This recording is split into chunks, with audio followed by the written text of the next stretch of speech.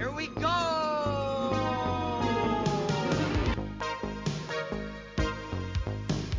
In case of emergency, the exits are here, anywhere. Keep your hands and arms inside the carpet.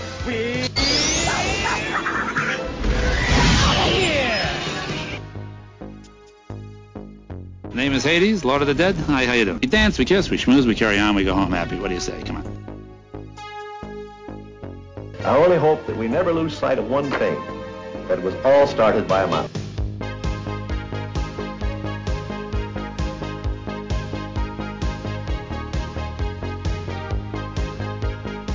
Welcome, Ohana, to the Disney Guys Uncensored. This is episode 47, recorded on February 9th, 2020. We're your hosts, Drew and Bob, and on tonight's episode, we celebrate the week of Valentine's Day by exploring the fascinating world of the Disney princesses. So come, journey with us as we once again invite our Ohana to join us in our virtual roundtable. So, before let's just head right over to BuzzTube and introduce who's joining with us. Hey, Gord! Gord! If I can just find... Gord! Oh, there you are. Alright guys, welcome to BuzzTube, and like I said, we are joined by three very special Ohana members. Isaac Gonzalez, thank you for joining us tonight. Welcome to the show. How are you doing? Oh, I'm doing great. I'm really glad to be here. I've been listening to the show since the very beginning. That's awesome. Yeah, you've been super active. You are our guy out west. We love to hear from you about Disneyland trips, and we try to share some Disneyland information for you, so definitely excited about that. But tell us a little bit about yourself. Where are you from exactly, and any other interesting things you want to share? Sure. Well, like I said, I'm in Sacramento, California. I'm actually a native of Sacramento, and I do a lot of community work here. Locally, I'm the president of our Lego club, and so I spend a lot of time building stuff, including Disney Lego. Awesome. My daughter is about to be 9, and my little guy is 4. And my daughter has actually gone to 5 Disney trips in her young life. Wow. She's very, very lucky. And I never had gone to Disneyland as a child, and I never went before I took my daughter. So I've been to 6 Disney trips because in 2018, I got to go to China. So you know what I was going to do? I stopped at Disneyland Shanghai and had a great time there, too. So I've been to 3 parks. I've been to Disneyland, Disney World, and Disneyland in Shanghai. I mean, I try to count that as like 7 parts. But who's counting? Yeah, right. Exactly. That's awesome. That's really cool. Good to hear. So out of all the, let's call it 7. Let's call the 7 parts. Mm-hmm. What is your favorite? Wow. It's so hard to say. I would say that Disneyland is magical. Mm-hmm. Disney World is awesome, and there's so much more to do there. And Shanghai was just such a surreal experience to be on the other side of the world and be at something so familiar yet so alien because everything's just a little different. Mm-hmm. But I mean, altogether, I'd have to say Disneyland. Disneyland is our go-to. Awesome. And now, do you go there a couple times a year, or I mean? I'm embarrassed to say that we've gone a lot more than we ever planned to, but we've just kind of, and I'm using air quotes, spur of the moment, decide to go, and we don't, just get in the car and go, but we'll actually make a trip plan just because, something's opening and we want to get ahead of the crowd, or hey, there's not as much of a crowd as we thought. It's not a good time to go sneak in another trip, and it's worked out that we've gone a bunch, and so we just went actually the week between Christmas and New Year's. It was my wife's birthday. That's what she wanted to do.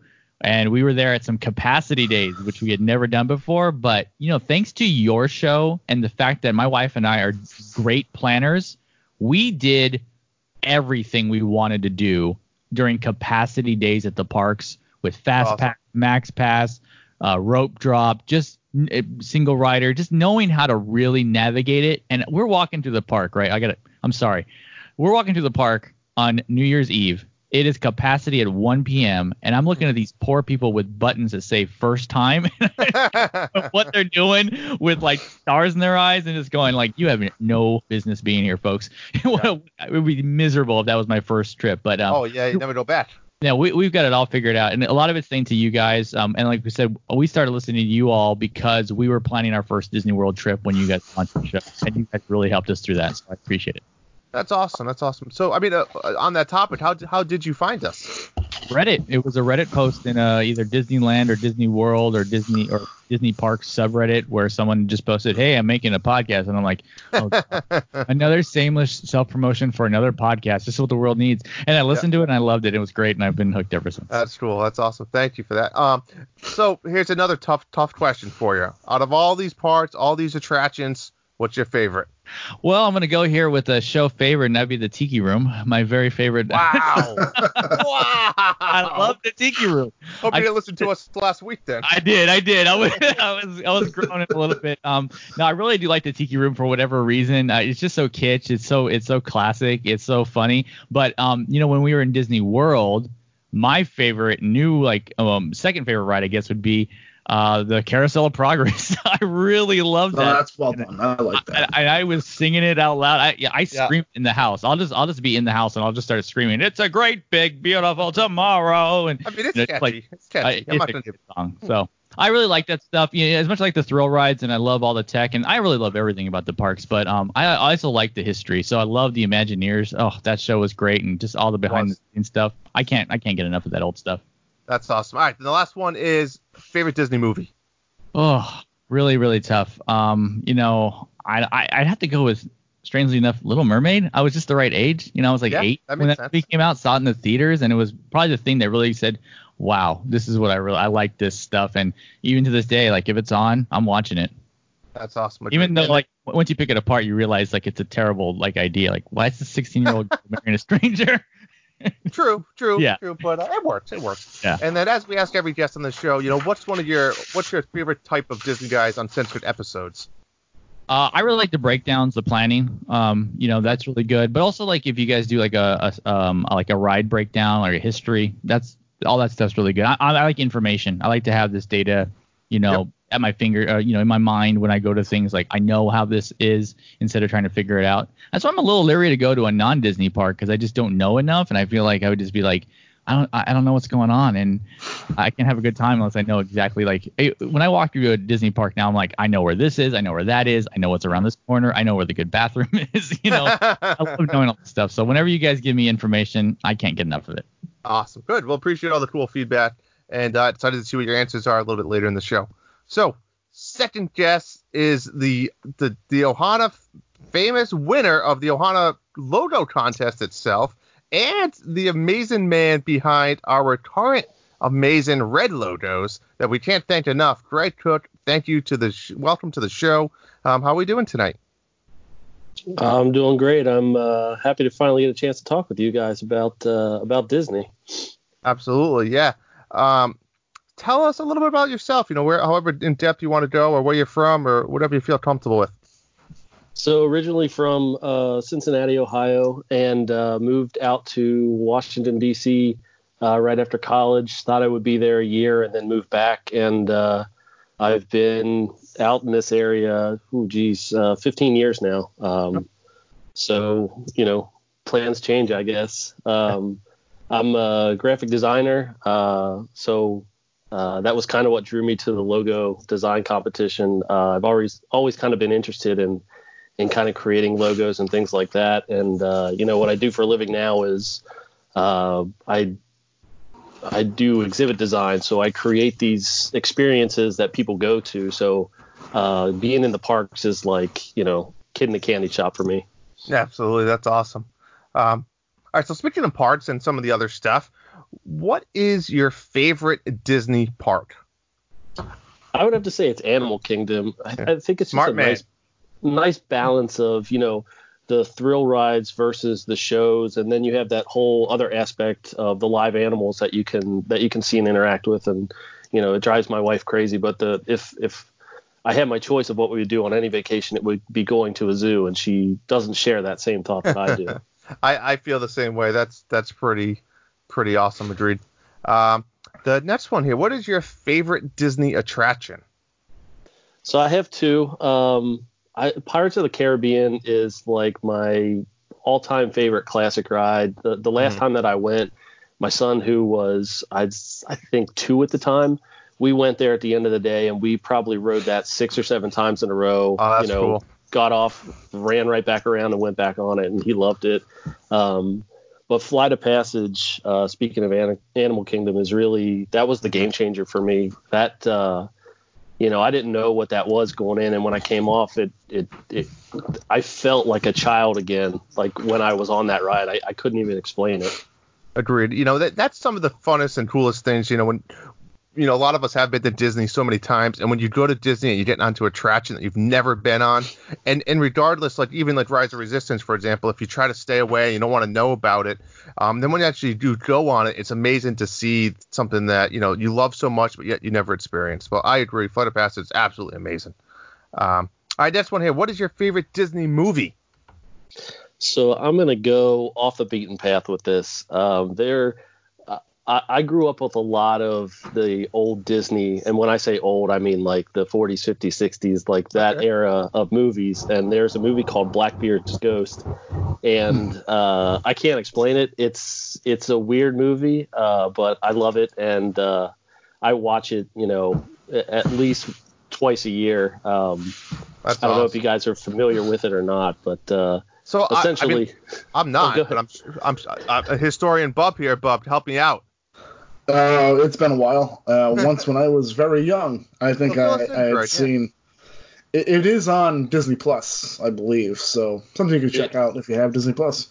I will say it was the first thing I watched when I got Disney Plus.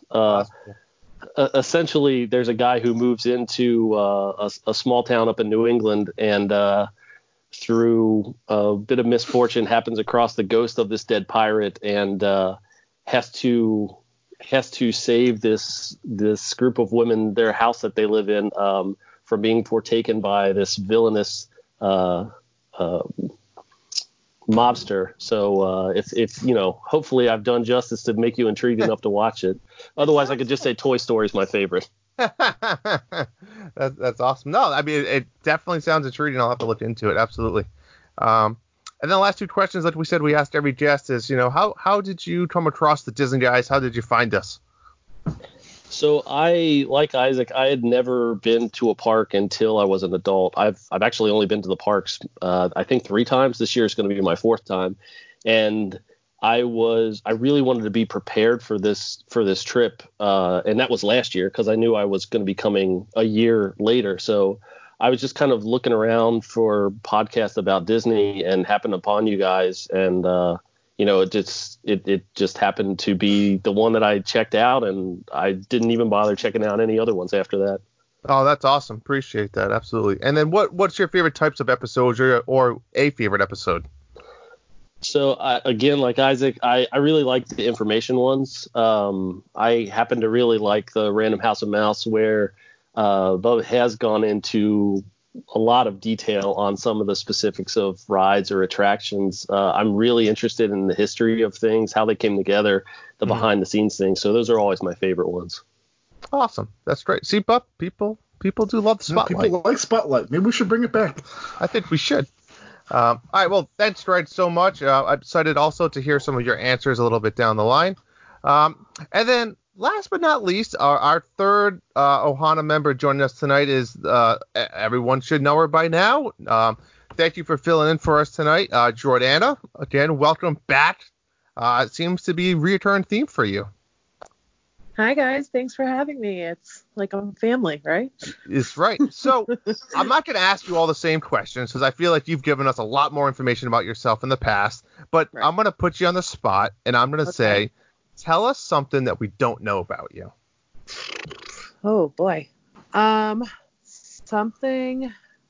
Oh she likes to spend obscene amount of money on ice cream. Ice cream. Oh my God, yes. So I actually I went to, and I was joking about this before the show. So I went grocery shopping with my husband, and I went down the ice cream aisle, and I found the Mickey Mouse ice cream bars, and I'm not the bars, the sandwiches. And I was like, oh my God, I need these. I'm getting them. I want to try them. And my husband goes, they're $7. Like, you're really going to buy those? And I'm like, yes, I'm buying them. I don't care how much they are. They're going to taste like magic.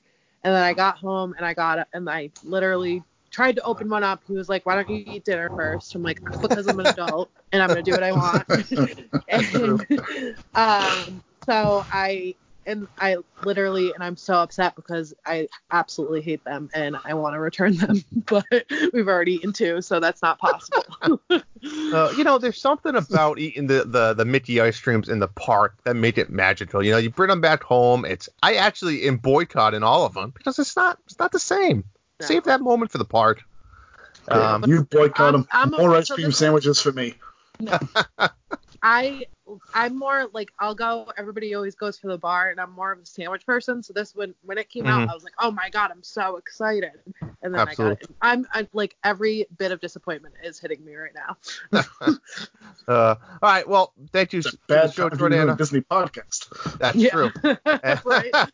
And excited to hear some of your answers too down the line. And again, the 3 of you guys, thank you. Like we said, we try to do this round table every once in a while we can and bring some of you guys, the listeners, on the show and talk about just a fun topic that everyone can kind of relate to. So we have a doozy for you. But before there, we have a couple small news items that happened over the last week that we want to get to. So let's head on over to the Disney News Desk.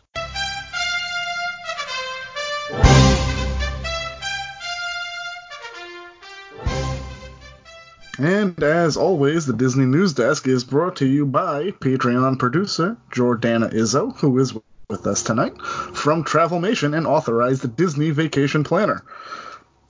Some breaking news from the travel industry, as Travelmation has just been awarded earmarked platinum status with Disney destinations.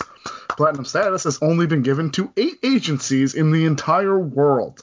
After guiding tens of thousands of guests, Disney has granted Travelmation with this incredible distinction.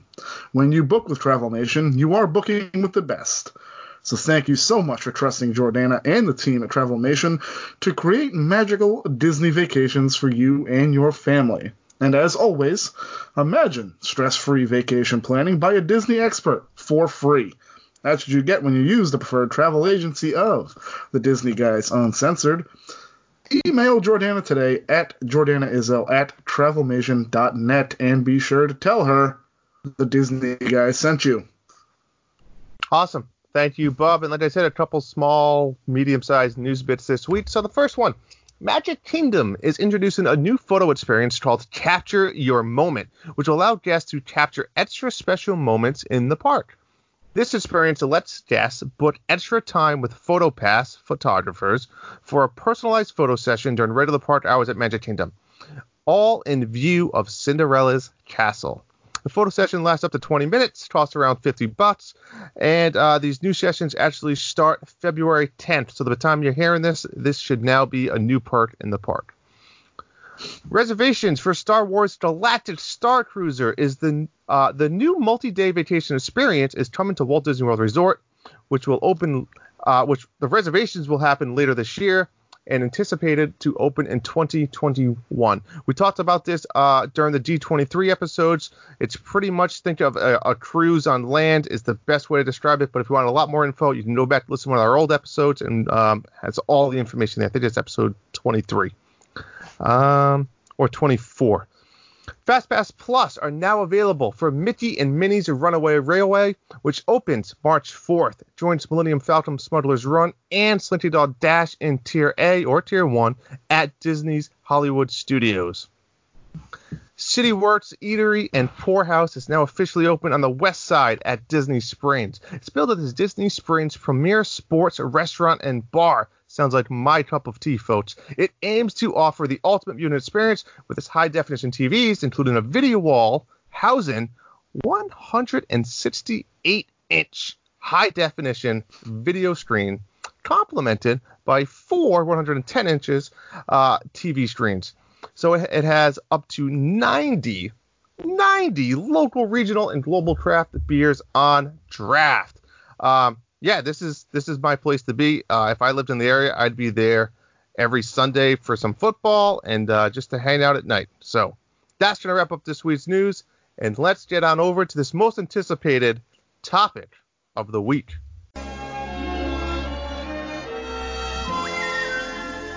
Yes, hello everybody. We have kicked around a princess idea episode for maybe a couple of months now. we originally had evolved this episode from an idea of doing a couples episode on Valentine's Day, for Valentine's Day. And the more we kicked it around, we said, it's more, maybe we do just a straight princess episode. And then we asked Isaac and Greg and Jordan if they wanted to come on, and I don't know that we really told them the topic until like midweek of last week. So we kind of sprung it on them. Of course, what we're going to do here is similar to what we did on a roundtable with Disney Plus. We have a series of questions, and I will kind of throw it around the horn. And we'll just, talk about the princesses and various things about princesses. We should mention that we've, much to Greg and Isaac's chagrin, we have added things right up until showtime today, so it may be a little disjointed. We do, also, we are not including Elsa in tonight's episode because she is in fact a Disney queen. In the interest of full disclosure, there were a couple others on that list that we actually removed and put into the questions. So, let's just get right into it because this is going to be fun. Jordana, in the interest of full disclosure, I'm probably going to start with you every time as a ladies first type thing. So the first question we want to know is the favorite Disney princess that you have. Now, we're going to run it down for you. I'll give you the options. Snow White, Aurora, Cinderella, Jasmine, Belle, Tiana, Rapunzel, Elena of Avalor, Giselle, which is actually from Enchanted, Moana, Merida, Mulan, Pocahontas, Ariel, and then here's where we kind of get crazy. Princess Tiger Lily, Anna, Kida from Atlantis, and Princess... oh, crap, Andrew. Go ahead. What's her name? I don't know. Ellen Wee? Yeah, she's from your favorite movie there, the Black Cauldron there. I believe it's Ellen Wee. I could be wrong. There we go. All right. Well, either way, I can't pronounce it, and if somebody picks her tonight, maybe they can shed some light on it. So, Jordana, who is your favorite Disney princess? My favorite Disney princess is Belle from Beauty and the Beast. And I've always liked her from the beginning of the movie where she's her own person and she doesn't take crap from anybody. While all the village people are, singing to her and telling her how weird she is, she's just not taking it. So I've always just liked Belle, and she's my favorite princess, and that's well, when you compare her to Maurice, she doesn't look crazy at all. No, not at all. Hey, Belle's an excellent pick. She is a very strong princess, and remember when your brother picked Maurice as the best character of the 90s? It's a good pick. It's a sleeper pick. It's a sleeper pick. Is it any worse than picking Hopper? No, it's not. Okay. All right. So we are going to move east to west this round. So, Greg, who do you like? Who's your favorite Disney princess? I went new school with Moana. And, as much as I've enjoyed kind of all of these stories, I think hers was it was a fresh story. And what I really liked about her is her character arc isn't tied to falling in love with a prince. She kind of was the master of her own journey. I like that. Yeah, no, it's an excellent point. In fact, I will tell you, there's quite a few instances on this list that I had that same thought with a lot of different things. Like, oh man, Moana is, as a character, like you're saying, very independent, very strong-willed. So that's an excellent pick. If I had a daughter, I may want her to grow up a little bit like Moana, So that is a good pick. I know I did say east to west, but in fact, Andrew, as the co-host, he will go next. So Isaac, I'll let you tell us your pick for favorite Disney princess. Yeah, thanks. Belle is up there for me for sure, and I really like that movie. I got to say really quick that I really don't appreciate the beautification of Belle in merchandising post-movie. Like in the movie, she's just very smart and very normal shaped, but in every princess piece of merchandise, she becomes more and more about makeup and less about books, which I think is really, really not true to her character. But hands down for me, and I'm living vicariously through my daughter, my favorite princess is Princess Tiana. Not only is she just a great character and is it a great movie, but for me, it's the last traditionally drawn animation film from Disney Studios, and when you watch it today, you realize how much how great it would be if they would just go back and make another one of those, because it really is just a terrific film. And while she's my favorite princess, I will just say too that it sucks that for most of the movie she's not actually a human being. Correct. I do agree. I do agree with that statement. And if like you said, you've listened, you know that I rave about everything about Princess and the Frog. So you'll never get pushback from me on picking Tiana or anything from Princess and the Frog on this show. So, Andrew, what about you, bud? I mean, Princess Tiger Lily's jumping out at me, but I know it was a late edition. No, I'm gonna be that guy, and I'm gonna have to say Anna. I mean, I think she's awesome. I think it's her fun little personality type thing. I think she's a go-getter. And big Anna fan. I'm a Frozen guy. Have anything to do with your celebrity crush voicing Anna? Oh. No.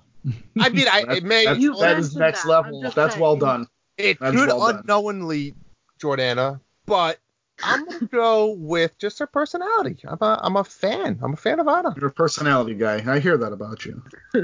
Well, if you wanted to go by looks, I mean, I maybe would choose somebody else, but I didn't think that was what we're all about tonight. So if you went by looks, let's play. If you went by looks, would it be Jasmine? This is dangerous. No, absolutely not. I think I'd have to go down into the Belle range. Could have looked in woman or teenager. I don't know. They're all too young. That's kind of odd for me to say. Yeah, no, that's true. In fact, I looked that up. But by definition, and this is officially, obviously, Elsa is considered the oldest, despite her not being a princess. She's, I think, 21 at the time of the second movie. The rest of them are all 19, I think. Cinderella and I forget who it was. No, Merida's going to be like 19. 13. No, I said oldest, not youngest. I said oldest. It's Cinderella and one other, like 19 years old, are the oldest. So you're right. It's awkward to ask who your hottest Disney princess is. So that's why we didn't put it on the list. For me, Isaac, no doubt, it is Tiana. She's incredible in every way. I 100% agree with you. I will give a shout out to Rapunzel. I do love Rapunzel in a lot of ways, as you'll find out later in this list. Perhaps next question, but I will tell you that Tiana for me is just everything that's right about a Disney princess, and I have no disrespect for anyone else that picked here. In fact, it's a really good list of characters. Every one of them is a really great character, and you can see that the animators cared about what they were doing when they drew a lot of these characters. So that it's a good point, and I'll tell you, I'm glad to find someone else that appreciates Princess and the Frog for what it is. So there you go, Bub. Youngest princess on the list is Snow White at 14. Yeah, that's creepy. So that's weird. Wow. Just my business. I mean, how old's Merida? Did you look that up? She's 16. Is she not considered? Well, she's from the other studio, so she's weird. Nobody understands her, and that is a Ralph Breaks the Internet joke for everybody at home that is interested in knowing it. So we're gonna go to number 2 now. Our favorite animated princess movie. We have Snow White and the Seven Dwarfs, Sleeping Beauty, Cinderella, Aladdin, Beauty and the Beast, Princess and the Frog, Tangled, Moana, Brave, Mulan, Pocahontas, The Little Mermaid, Frozen, and I added Atlantis if only because Kida is a pretty substantial character in the second half of that movie. I actually just watched it with the kids earlier this weekend, and it's a decent movie, I'll be honest, but I felt it warranted inclusion on the list because it's kind of she's an important aspect of that movie. So not necessarily a straight princess movie, but a movie that does involve quite a bit of princessing on Kida's part. So let's go reverse order here after Jordana. Jordana, you get first pick, then we'll go to Isaac and Greg. Okay, so I wanted to pick this because this movie was so ahead of its time. So I picked Snow White and the Seven Dwarfs because this was like the first, you know what I mean? Like it was just the first Disney princess, and it was the first of its kind, and this, I don't know, this changed everything, So I think that is the one that started it all, and for that's why it's my favorite animated one. Really? Yeah. Really? Are you gonna argue with me? I think he is. No, I don't think this is the one to start a fight on, but my hat's off to you for what? Good for you. Good for you. Yeah, well done. Good pick. It shocked me. Now, if you said Sleeping Beauty, we could have had an argument there. Well, as long as nobody's getting inside Maleficent, we should be fine. Oh boy, that's good. Penetrate. Okay. All right. So, Isaac, your favorite Disney princess movie? You know, I'm really torn here. What I just said about Princess and the Frog, really rings true. And from a quality standpoint, the art is just second to none. Probably because it is that last animated traditional feature, so they had the most talent and most experience altogether. But if I look into my heart, I have to say The Little Mermaid. Again, I was just the right age when that movie came out, and I just still enjoy it to this day. And the new transfers and everything that have come out recently just remind me what an amazingly beautiful movie it is. And like the boat that Prince Eric has, it's CGI. It's really early CGI, but it comes off really well, and it's just a real marvel of a picture. Absolutely. I have no complaints about that. I mean, that's a great film. Greg, what do you got there? Well, admittedly, you almost got me with your late edition because I love Atlantis. Excellent. I love that movie so much. But I don't think it is quote unquote a princess movie. Correct. So for that reason, I picked Beauty and the Beast, and I may be drawn from recent memory from watching that documentary, Waking Sleeping Beauty. So it's fresh in my mind, but it's a great documentary. There's just so much to like about Beauty and the Beast. And, I'm not afraid to say that I'll listen to the soundtrack when I'm driving in the car or when I'm at work. And it's the animation, everything about it is just amazing. Yeah, I don't disagree with that. Beauty and the Beast was the first and I think only hand-drawn animated movie to be nominated for a Best Picture Oscar, which I am skipping the Oscars to be with you guys tonight. I want you to know that. I'm heartbroken by this, but they're not what the Beast isn't. Well, if you've seen the movies this year, they are. I think the movies were excellent that they picked. I really recommend Parasite, but that's another story for another day. Let's go. Beauty and the Beast, excellent, excellent film. So, Andrew, I've been waiting all week for this because I think I know where you're going after you asked me your questions and during the week on why a certain movie wasn't on the list, and now it is there, so I wonder if that's where you go. Yeah, of course. I'm a Frozen guy. People get angry about Frozen because it stole the spotlight in Disney in a lot of ways, right? But no, Bob, I'm not going there because I think there's some traditional movies like Greg mentioned that kind of just hold to my heart because I grew up in those ways, and same thing with Isaac there. But I'm actually going Aladdin because I love the music. I love everything about it besides I like Jasmine, but she's probably not my favorite in any way, but the movie itself can't go wrong. I mean, Aladdin's a great film. It is.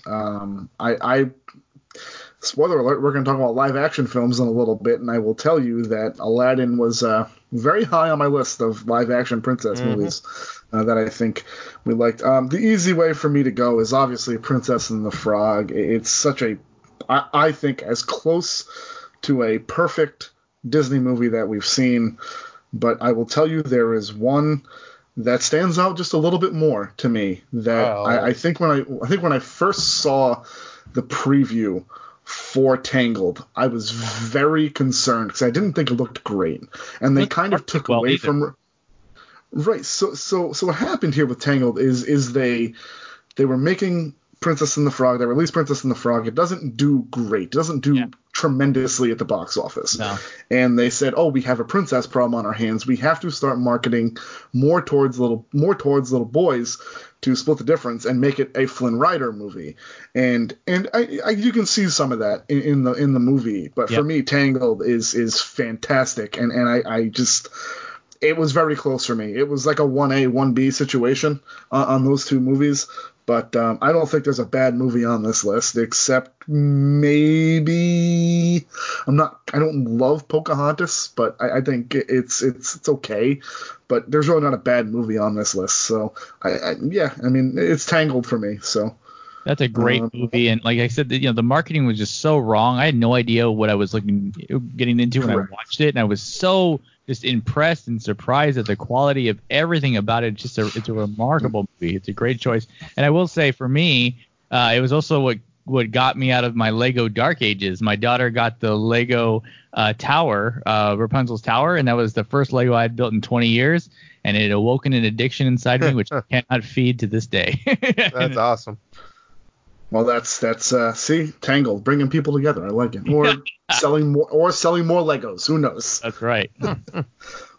On to our next question here. We're going to go favorite sidekick. This is a rather extensive list. Yes, I don't know if it's worth mentioning everybody on the list. Sure. So I will.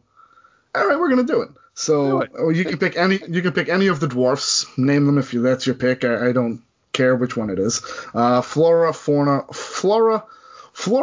or Merryweather. They are listed separately. Jacques and Gus, Bruno, Raja from Aladdin, obviously, Cogsworth, Lemire, or Chip from Beauty and the Beast, Louie and Ray from Princess and the Frog, Pascal from Tangled, Maximus from Tangled, Hey and Pua from Moana, Little Brother and Cricky from Mulan, Miko or Flip from Pocahontas, Sebastian, Scuttle, and Flounder from The Little Mermaid, Olaf and Sven from Frozen, Cookie Farnsworth from Atlantis, Pip from Enchanted, and Gaetan the Moliere from Atlantis.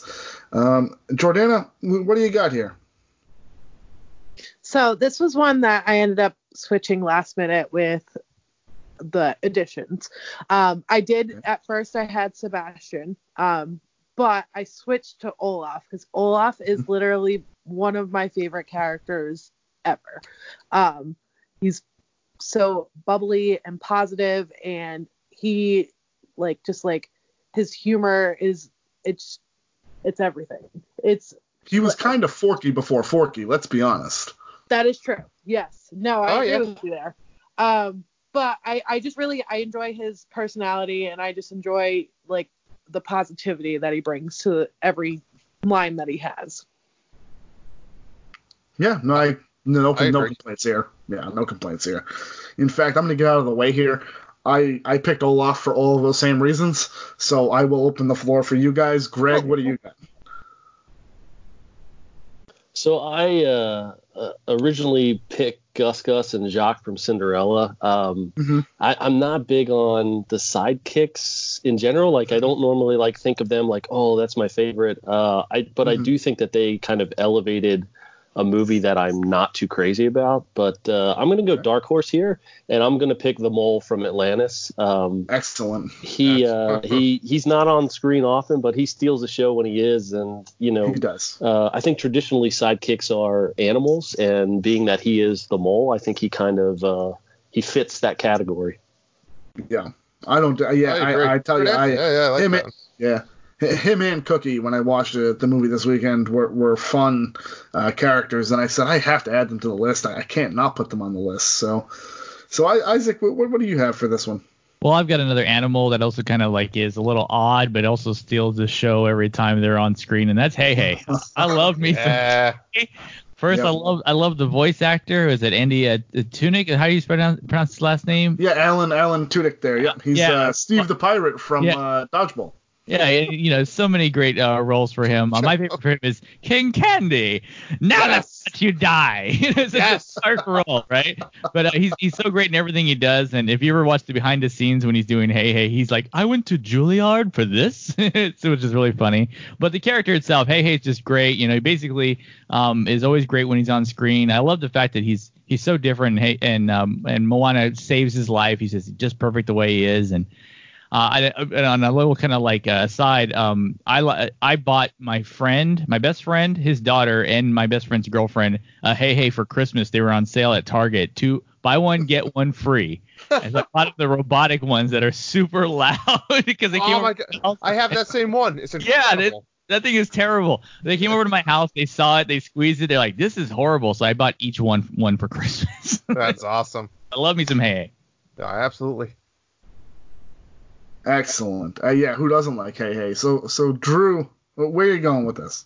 I mean, let's be honest. If you had to look at this list and say who is the best created character from comedy, from entertainment, like we talked about, I mean, Olaf has to be one of those characters, right? So obviously I wanted to just be, I don't want to say I'm picking somebody else to be different, but there is another character that that always gives me that chuckle, that always is that comic relief.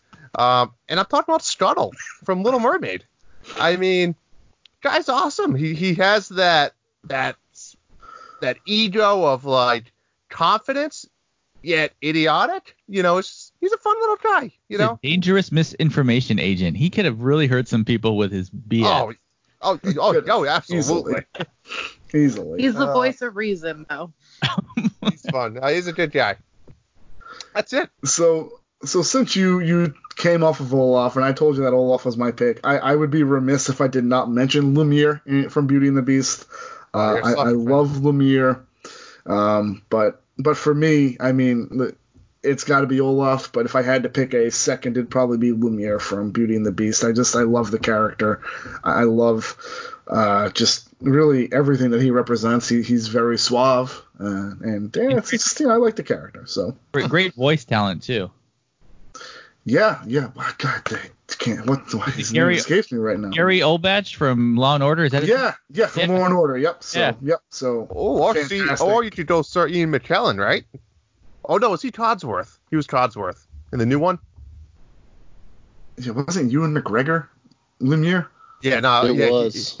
McKellen, Ian was Codsworth. So I guess, do we have any Star Wars fans here? Yeah. Okay, so I think it would have been a great crossover if Lumiere at one point had said he has the high ground over Cogsworth. I think it would have been fantastic.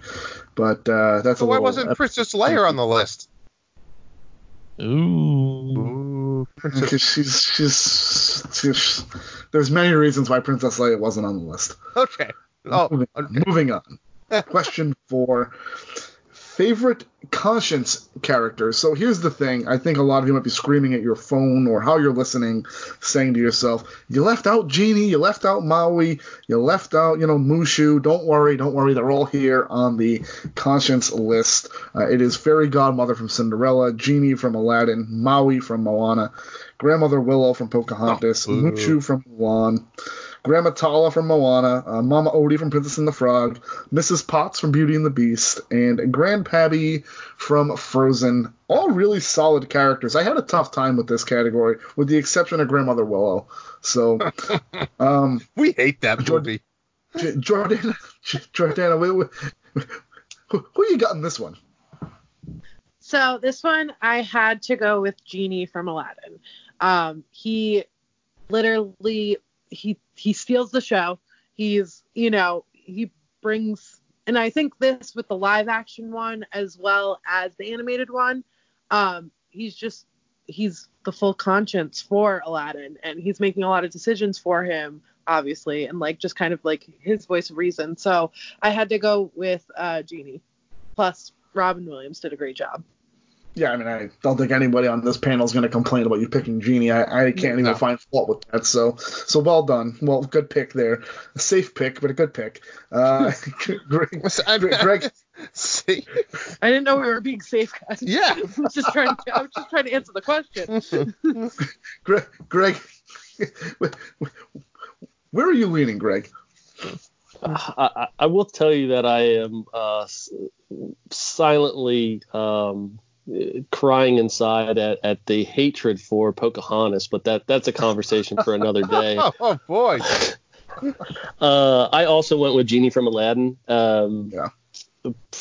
specifically from the animated one, and I am not a huge Robin Williams fan. I think he's a little bit over the top, but it was absolutely perfect for this role. So I agree with Jordana.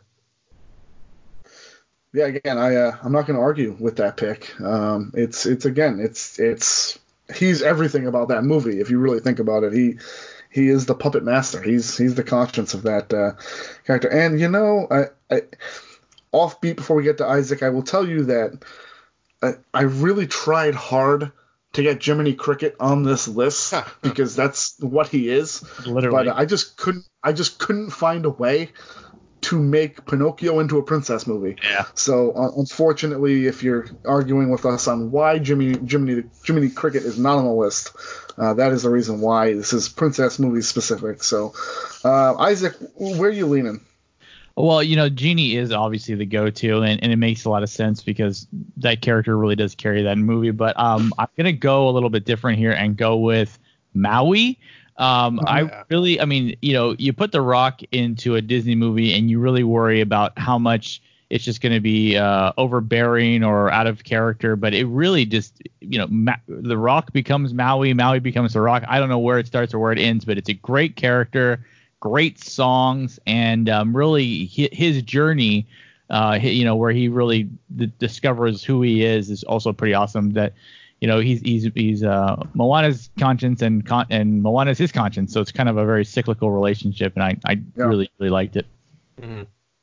Yeah, that's a good pick, and I was hesitant to put Maui on there because he isn't the traditional conscience character, but the more you watch that movie, the more he is a spiritual guide, and maybe that would have been a better topic for this question is spiritual guide, but really Maui's an excellent pick, and like you said, The Rock just crushes that role. So Drew, what about you, bud?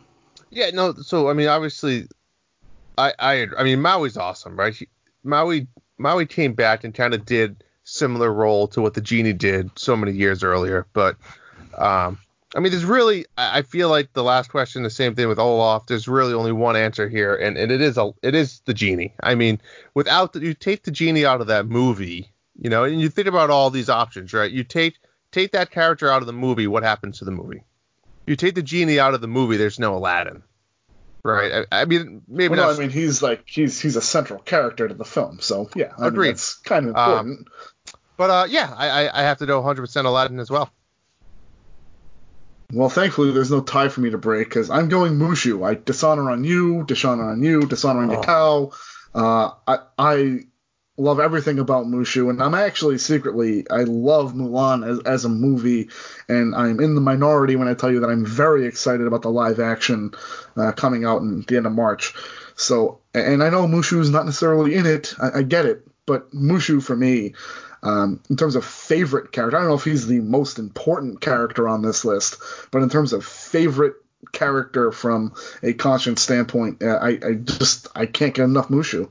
I like everything about him. So it could be Eddie Murphy, I think. Could be a lot of Eddie Murphy there, but okay. Yeah, you don't have to agree. That's the beauty of this list. We don't have to agree. It's kind of annoying. I'm surprised none of you want Mrs. Potts. She's such an important character in that movie, Or heaven forbid, nobody went Grandma Tala, who you could argue is a bigger conscience character than Maui to begin with. I'm just saying, these are things that I thought of when I put the list together. Moving right along, we are going to favorite couple. I like this one. So we got Snow White and the Prince, Cinderella and Prince Charming, Aurora and Prince Philip, Ariel and Prince Eric, Belle and Beast, because I just don't like Prince Adam, so it is what it is. But Jasmine and Aladdin, Pocahontas and John Smith, Mulan and Li Shang, which again sleeper group there, Tiana and Princess Naveen, Rapunzel and Eugene, Giselle and I mean, that's his name. I know, but who puts that? Then you have Giselle and Robert Phillip, which took me a very long time to figure out who she ended up with in Enchanted. It was not the prince. It was Robert Phillip, played by Dr. McDreamy there. What the hell's his name? What the hell's his name there? His name, whatever. The guy from Grey's Anatomy? He's a handsome guy.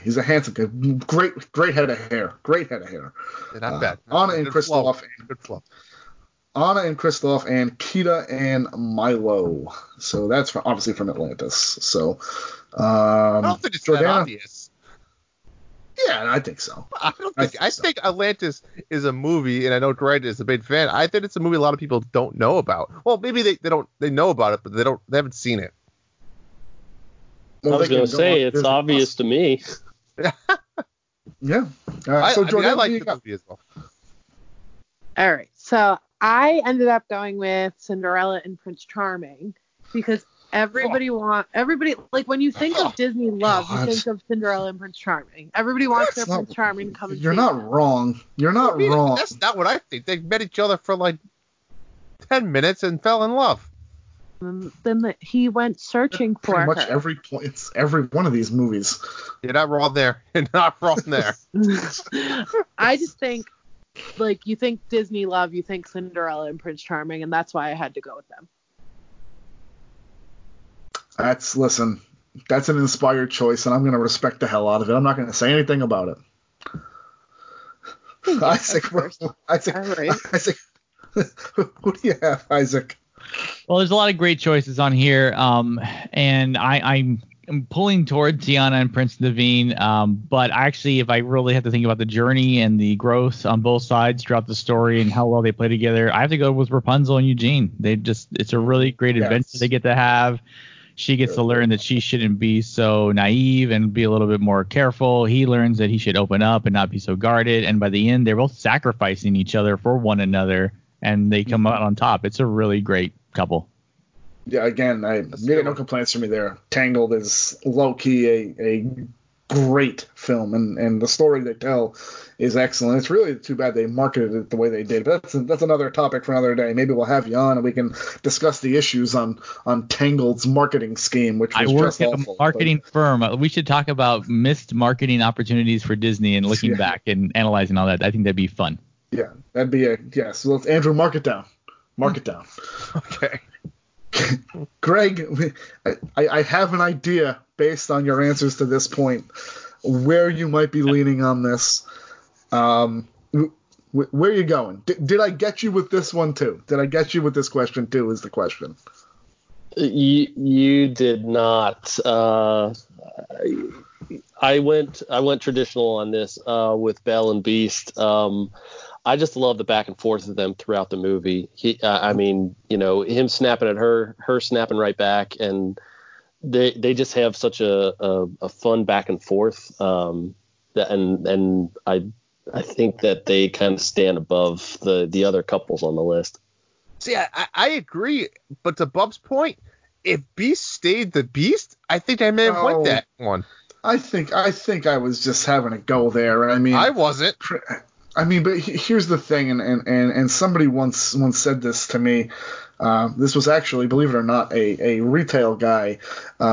I actually used to buy the Jim Shore figures from him, and I had we were talking about Beauty and the Beast and how I liked Beast but didn't like Prince Adam, and he said to me, well, they're the same person. It's just the Beast is a manifestation of Prince Adam's, anger and whatever it was, his avarice and whatnot towards the beggar woman. It was just a part of him that manifested itself. So ultimately, we could go into a psychological discussion of Prince Adam and the Beast not being the same person, but ultimately they are. And I think it's a great pick, and you're absolutely right, Greg. I mean, Belle and Prince Adam / Beast, they do. I mean, that's quite a give and take relationship that they have as well. Similar to Rapunzel and Eugene, they sacrifice a lot for each other in both of those movies. So that's an excellent pick in my opinion. Andrew, what about you? I'm going to shock the world here a little bit. And, are you? Well, it's not that shocker, but I'm going Ariel and Prince Eric because. Okay, yeah, you shocked me there. I can't. Big fan of Prince Eric. Big fan. And there wasn't many other categories on here that I could, get him involved. Okay. No, I'll let you finish, and then I'll ask you why you're a big fan. I mean, there's really not much to finish. I'm a fan of Prince Eric, and, yeah. This is the guy that quote-unquote fell in love with Ariel in a day and a half, and then Vanessa shows up, and he's in love with her again. And I understand he was under a spell and all that jazz and everything. I get the semantics of the story. Prince Eric, huh? One of the few people that he's one of the few that took out the villain. Prince Philip did. I guess the Beast did. Aladdin didn't. He cheated with the genie. Yeah. John Smith. I don't know who's really the villain. You could argue that he was part of it, but anyway, moving on. But all right, so all right, hey, you shocked me with that. I was stunned at you. I didn't realize your love for Little Mermaid here. I was a little surprised to hear that. So that's why I threw it out there. Yeah, obviously for me the answer is Anna and Kristoff. Everything about their relationship is fun to me. Again, a little odd at first when clearly she she was quote unquote in love with Hans, and Olaf was, we're gonna go kiss Hans. Who is this Hans? And I just think their dynamic over 2 movies. So this is what I'm basing it on. Over 2 movies, their dynamic is a fascinating one to me. Anna is more the aggressor, quote unquote, in the relationship. And maybe I think helps Kristoff find his way a little bit. And I think Kristoff obviously helps Anna find her way. But at the end of the day, I really just love both of those characters. And, it was a late edition, and maybe I did that by choice to add them there. But for me, it's got to be Anna and Kristoff. And Frozen is a beautiful movie. Andrew, I know you're a fan of it. But in terms of straight animation and looking at it, it is a beautiful film to watch. But I'm not sure there's any bad choice on this stuff. Maybe Snow White and the Prince they really only know each other for about 12 seconds in that whole film. So, but yeah, I mean, that's good. I mean, that's similar to Aurora and Prince Philip not really knowing each other either, but we'll explore that in a little bit. Now we're getting to Andrew's favorite category of the night, and his chance to redeem himself in the eyes of one of our listeners. And let's see. Let me tell you right now, Bob, there will be no redemption tonight. Oh, okay. Well, excellent. But you know what? I think this is an opportunity that we should think ahead and do, like, you know what? I know Jordana threw out the idea of doing some type of March Madness thing. Maybe we need to do a March Madness of the villains to redeem and let the listeners decide who the best villains are. Let's put a pin in it. I like that idea. Similar to Bolt. Let's do that, and we'll go from there. Alrighty. Maybe we'll do like villains versus heroes type thing in a Battle Royale type March Madness. So like one side of the bracket would be heroes, one side of the bracket would be villains. I like that. Not bad. Yeah. Let's discuss that one. Okay. Best villain: Queen Grimhild from Snow White and the Seven Dwarfs, Lady Tremaine from Cinderella, Maleficent from Sleeping Beauty, Ursula from The Little Mermaid, Gaston from Beauty and the Beast, Jafar from Aladdin, Governor Ratcliffe from Pocahontas, Shan Yu from Mulan, sleeper right there in the villains battle as well. He had a great showing. Dr. Facilier from Princess and the Frog, Mother Gothel from Tangled, and then we got Mor'du from Brave, Andrew's favorite character ever. Yes. Taka from Moana, which I was hesitant, but obviously Taka is the alter ego of Te Fiti, so it kind of made sense. Queen Narissa from Enchanted, which, again, if you're sleeping on Enchanted, let me tell you, Enchanted is a legit little film that doesn't get a lot of love or recognition, but it's a quality, well-done, dual live-action hand-drawn animation film. Prince Hans from Frozen, and Commander Rourke from Atlantis. Jordana, go ahead, lead us off.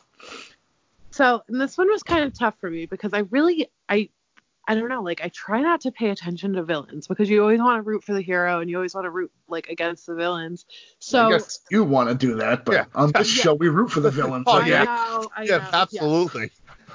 But, so, I don't know, like, I've never really, like, gotten into it. But, for me, like, my favorite villain was Prince Hans because he tried to take advantage of Princess Anna and literally like tried, like, didn't even care about her, sang a song with her, and then they were going to get married after like an hour. Hey, I like this plan. I respected it. It tried, and I mean, because he had so many siblings or so many brothers or whatever, he had no chance in his country, so he had to do this. So I do, like you said, Drew, I do respect his plan. However, I think it was pure evil. So I have to go with Prince Hans on this one.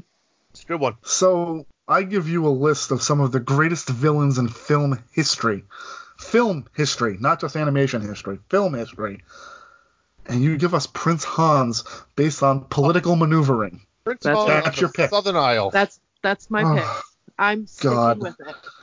You should stand by that one all day and twice on Sundays, Jordana, because who's next? I don't even know what number. Isaac, go ahead. Who do you got? I need to take a minute. So for me, this is a controversial decision, but I could not choose just one. I have a tie. Dr. Falsier. If one of your ties involves Prince Hans, you're off the show. I'm just letting you know that now. That is not going to be an issue over here in California. So the Shadow Man is an awesome villain. He has great songs, and the very awesome Keith David just really brings him to life with his great voice. Really, really appreciate him. And but then it's tied with Ursula, because Ursula also is a terrific villain, and the animation on Ursula is just, I mean, it's so good you don't notice it. But if you actually look at every tentacle, every movement, her character design off of Divine, the drag queen, everything about her is just really awesome, and a great song in Poor Unfortunate Soul. So between the two of them, I can't pick a favorite. Those are the two. But I would say too, the villains have the best everything, the best animation, the best character design, the best songs. Yeah. The villains are where it's at. And even if they're not your favorite, even if you're rooting for the heroes, you have to admit that from a storytelling perspective, it really is awesome to be a villain. Agreed. Ursula is low key, like, great, like, next level villainy.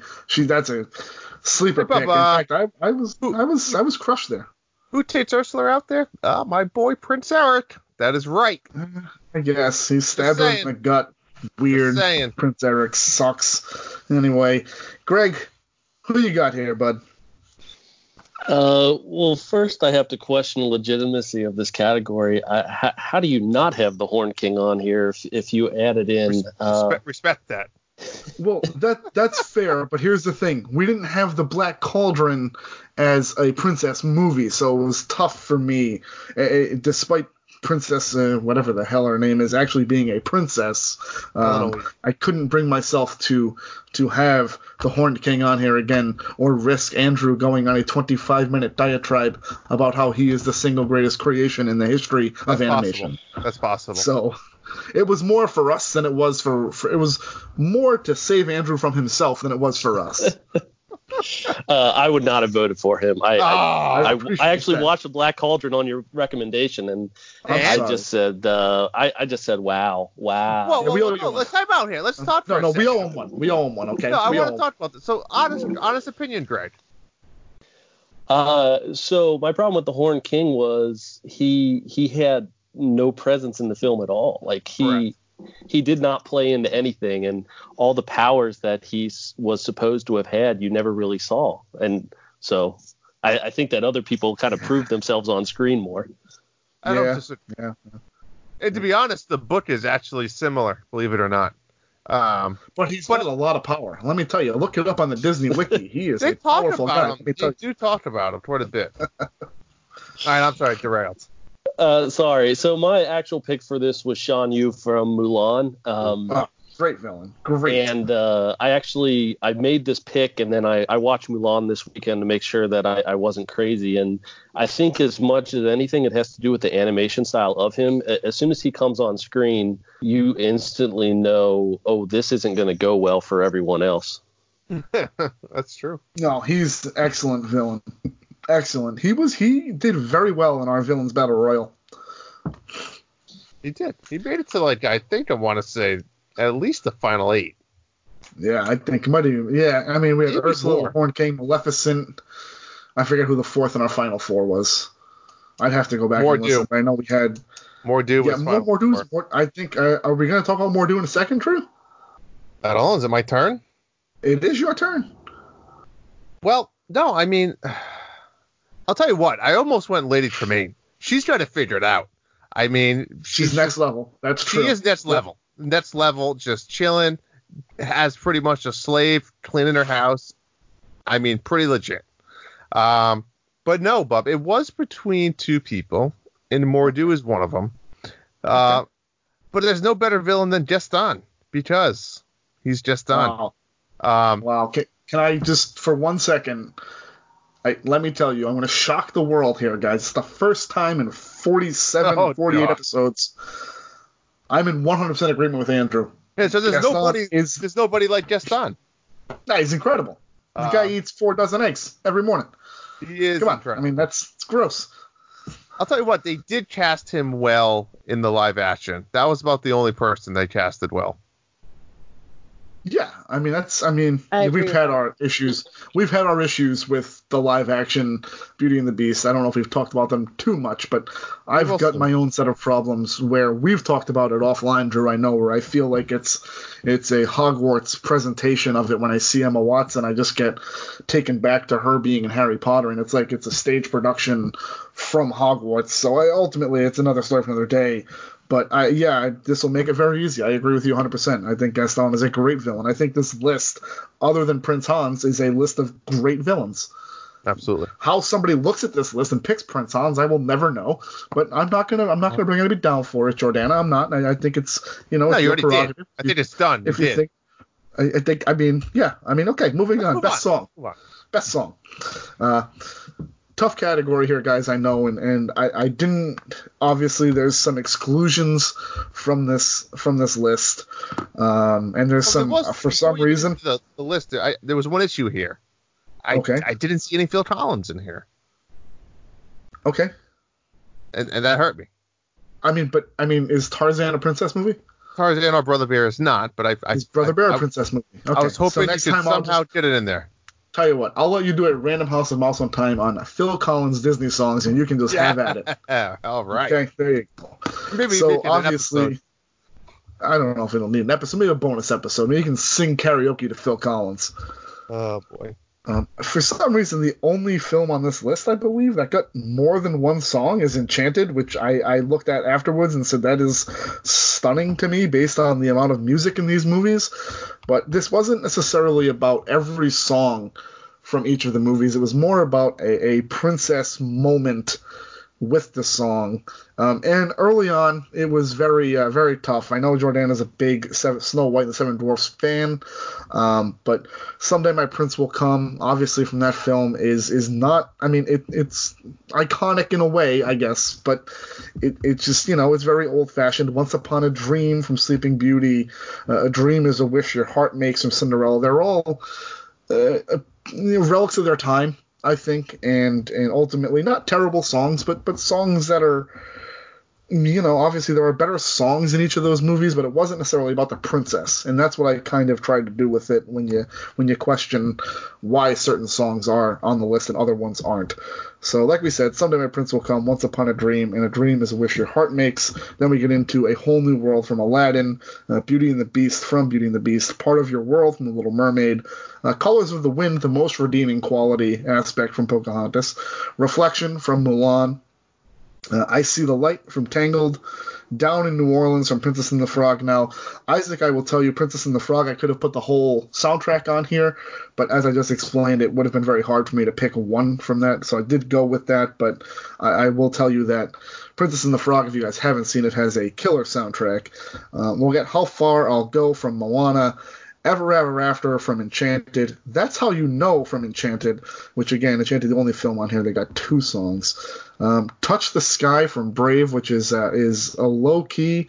I think people don't appreciate Brave's soundtrack, but they are. It's a very good soundtrack. So, and then for the first time in forever from Frozen. Frozen was very tough. Again, since Anna was the main focus of the princess aspect of it, to really pick a song, obviously it's very easy to pick Let It Go, but it's not an Anna song, so we didn't go that route. So,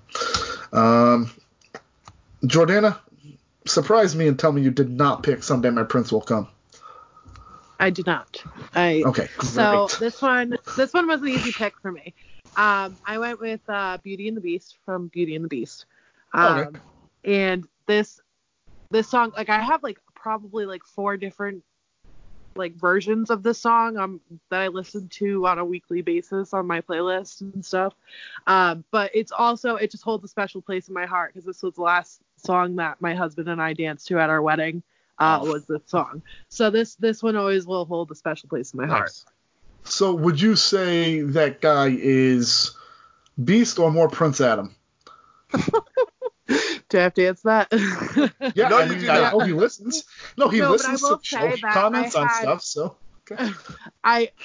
there's a video of me somewhere on Facebook dancing to this, and it is at the end of the night at my wedding, and I still have about 3 beer cans in my hand somehow. Find that video. I thought I was Belle. Let's just say that. Excellent. We all. Yes. That's my pick. So, Greg, take us away, pal. What do you got? I went with Part of Your World from The Little Mermaids. I think they're all good songs. I don't know, maybe it was just a whim, but that was the one that I went with. I think it kind of sets the movie going into the next phase of where the story's headed. Mm. Yeah, no complaints there. I was going to go with the extremely uncomfortable, date rapey Kiss the Girl, but I went with Part of Your World instead. It seemed like the safer choice on this list. Isaac, what do you got? Well, going back to the fact that you could pick nearly every song from its soundtrack, and because jazz is an American original and renowned the world over, I have to go with Down in New Orleans and every song from Princess and the Frog. But when I look at this list and I see all these titles, and I can immediately think of their themes and being in a park, and when you hear these themes in a show like Fantasmic or over here in California Adventure at World of Color, when you hear these themes start playing, all the neck hairs on the back of your neck stand up, and you really are taken back. So these are all very powerful songs. But Princess and the Frog, it's jazz. You can't go wrong with jazz. You can't. It was hard for me. I really wanted to put every song from that soundtrack on this list, but that would have clearly been showing favoritism, and we're about equal opportunity of fencing here, so we are not going to do that. Andrew, what do you got here? You're not a big music guy. You like Phil Collins, but there's no Phil Collins on the list. So this is a great list. Like everyone's saying, it's hard to choose one. But I think what really put one song above the rest was a little rendition that you and I did on New Year's Eve, Bub, that we went live on Facebook for. So I'd be remiss not to choose A Whole New World as my favorite and best song. I mean, no, it's a great song. It's a great song. I can't ridicule you for that. If you had picked, Once Upon a Dream, I probably would have reached through the computer and slapped you, but ultimately you didn't, so I guess we'll save that for the next question. For me, I was torn. I was torn. But just like earlier, when I went best movie with Tangled, I'm also gonna go I See the Light from Tangled, which Zachary Levi and Mandy Moore do a great job with the song. It's a fun song. It's a powerful song, not quite the level of Beauty and the Beast powerful. Beauty and the Beast was a close third for me, because Down in New Orleans would have been the pick if it wasn't for I See the Light. But I See the Light for me, and I realized that I have a Tangled and Princess and the Frog bias when I think about these princess movies, which it's fine. It is what it is. They're both great films, but no disrespect to anything else. How far I'll go from Moana also. I'd be remiss if we didn't mention that song. And Reflection from Mulan is a near perfect pop song. For even if it wasn't from a movie, you would know that song. So it's one of those that I think has stood the test of time, as it were, from Mulan. Moving on to question number 8. Best live action princess film. This one got a little dicey, but we went Maleficent 2, Mistress of Evil. You could argue those are princess films, but for the sake of this conversation and exercise, we're considering them that. Cinderella, Aladdin, Beauty and the Beast, and Enchanted, which, again, if you have not seen Enchanted, or you don't really know, it's a fantastic movie. So I put it in best live action because predominantly it is live action. There is some animation, beginning and end, and a little bit in the middle, but Enchanted got best live action on the list of best live action films. So, Jordana, take us away. I went with Aladdin on this one, and I thought, I looked at the list, and I'm not a fan of live action movies from, them coming from animation. I just think that they should keep the masterpieces as they are. However, I watched Aladdin multiple times, the live action one, and I absolutely love this live action one.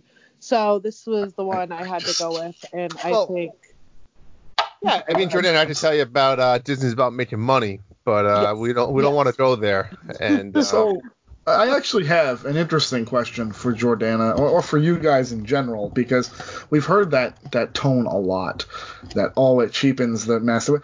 Why does it necessarily take away from what the animated movie is? If they're separate entities, it's not like you can't watch Aladdin animated. It's right there on Disney Plus, right next to the live action. I think it enhances the story a little bit. It's a different telling, except for Lion King, which was a virtual shot-for-shot remake. But Aladdin, I think they're not two different movies, but they tell different stories, where I think Aladdin, the animated film, was much more Aladdin-centric, where Aladdin, the live action, was a little bit more about Jasmine and her struggles and less about Aladdin. I mean, obviously Aladdin played a huge part in it, but I really feel like they're almost two different movies, and they tell a similar story, which I think why Maleficent's, both Maleficent movies are as good as they are, because they tell a different side of the story. And I think that's where you nailed it, Bub, right? So like you said, Maleficent is cool because it's like the same world, that same story's happening, but they took the camera and put it somewhere else, right? Correct.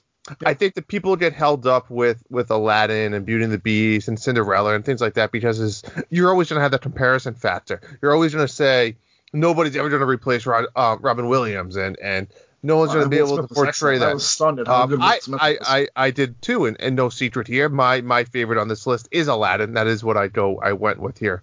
But no, I think that's the people fall in that trap of, and to your point, I 100% agree.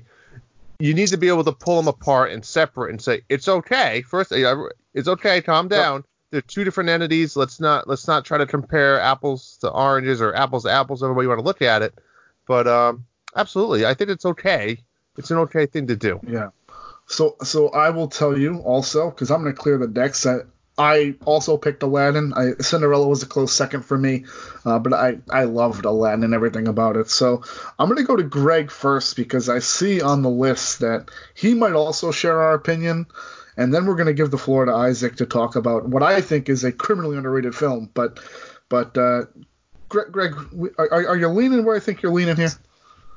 I am. I'm also going with Aladdin, similar to Jordana and kind of the conversation. I more so, I haven't watched any of the live action ones. I actually just watched Aladdin a couple weeks ago because my kids wanted to watch it and was pleasantly surprised with it. And it's not that I don't want them to make these movies or I have hatred to the movies. It's just, if I want to watch Aladdin, I'm going to watch the one that I know and that I like. I just have no need for these. So they're not drawing me in to go see these.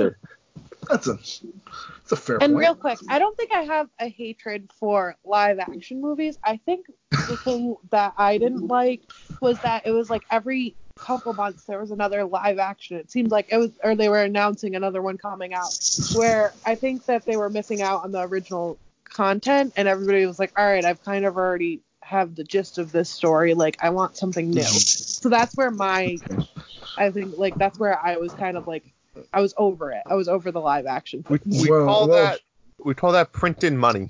Yes, I mean, Jordana, you'll have to excuse my co-host here. He's a stockholder, so he loves these movies because they all do remarkably well.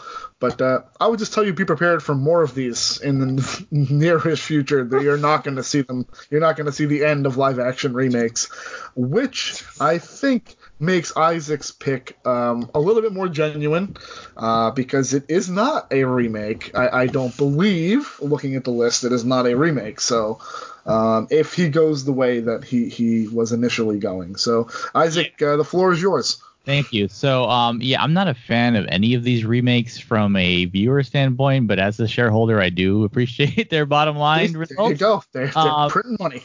And I got to say, personally, I'm sorry to disagree, but Aladdin, we watched that recently when it hit on Disney Plus, and it just seems so shallow. And if they just decided to like come up with a new script with the same characters and not have so many callbacks, I think that would have been great.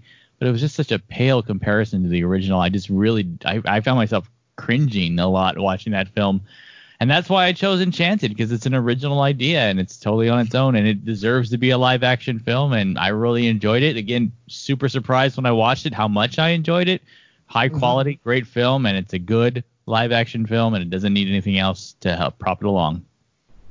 No, yeah, it is. It is one of those that is low key. I don't think it gets the love, as it were, that a lot of other movies do. It kind of flew under the radar, but it is a well done movie. A great cast, excellent cast when you look at it. So now we're gonna do a little bit in the parks for a minute. Favorite princess to meet in the parks. Jordana, who is your favorite live princess to meet? I went with Cinderella on this one. In a lot of my picks are just personally, but like my son, when we took him for his first trip in September, the PhotoPass people caught this amazing picture of him just like looking at her, and he was like head over heels in love with her. And just like the picture that they caught, it's literally one of my favorite memories, one of my favorite pictures to look back at. But that's, I think, and just her interaction with him, and she kept calling him Prince Charming, or you look like Prince Charming, and it was totally adorable. So that was mine. Yeah, no, that's a good pick. And I'm sorry, guys, I should just, for the listener, understand that we have Belle, Cinderella, Jasmine, Aurora, Merida, Pocahontas, Snow White, Tiana, Rapunzel, Moana. Maybe I said Moana twice. It was Merida the first time. Elena of Avalor, Ariel, and Anna as our options for meet and greets. Yeah, I can't argue with Cinderella. I think you'll see a lot of the picks might be personal interactions and experiences that we've had with them. I know my pick was based on that as well. So, Greg, nope, I'm sorry. We'll go with Isaac first because we kind of gave him Enchanted to himself. So, Isaac, who do you got here? So I love the princess meet and greets again because I have a little girl, and even my big guy, my little guy, he really enjoys meeting the princesses in the park. It's one of the best things you can do, and always fun to turn the corner and find one of them. But for me, it's Anna, because our first trip to Disneyland in, was it 13, 14, was right when Frozen came out.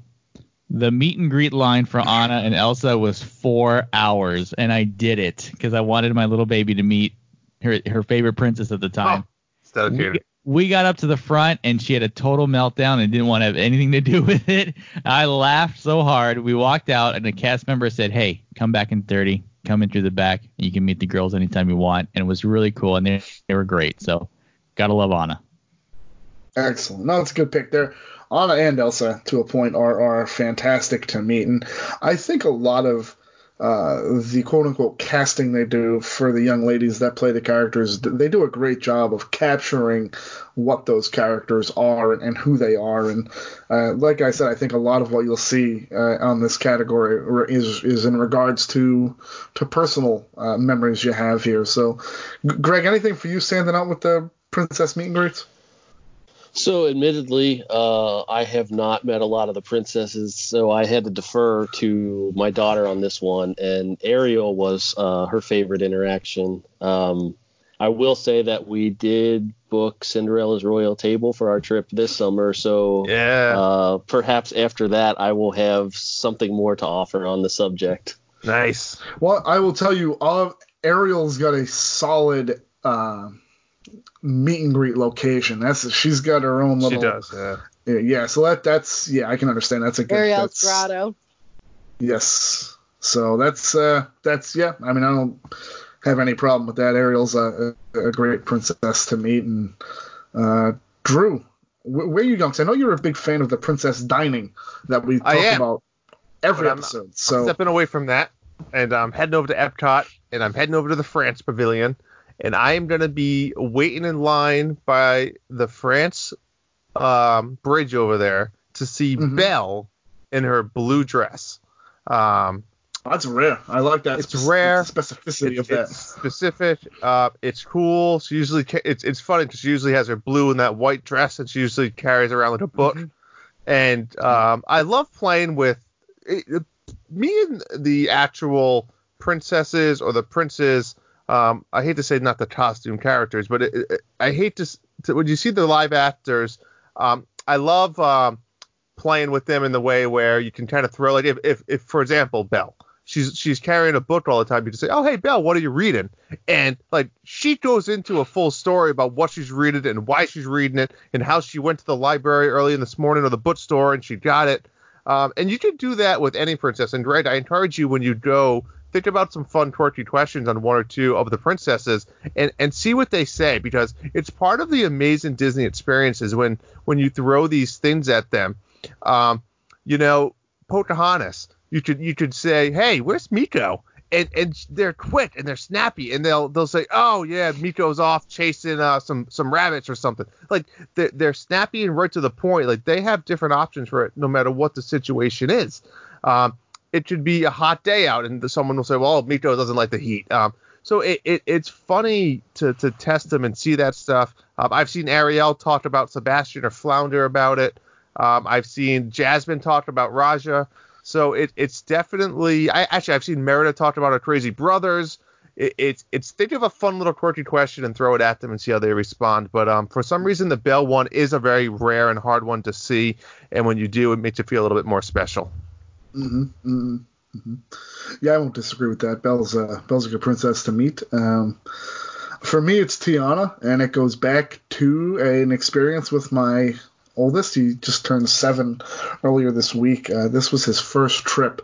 I think he was turning 3, and he had his little autograph book, and he was a little apprehensive at first with the characters. And when he presented the autograph book to Tiana, she says, "Oh, you brought me a new cookbook," which I thought, like to Andrew's point, was absolutely like nowhere else. When you go to a meet and greet, now let's say you're at a Six Flags and you meet Green Lantern, you're probably not going to talk about the lore of Green Lantern with that guy. He's a summer intern making pennies on the dollar and getting fed hot dogs. He probably doesn't care about Green Lantern in any way other than collecting a paycheck at Disney. And I don't mean to demean that. I'm just trying to tell you the difference between a meet and greet with Six Flags as opposed to like a Disney meet and greet where you're getting that story. And Tiana, she was just so lovely, just a really, really sweet girl. And she just took the time.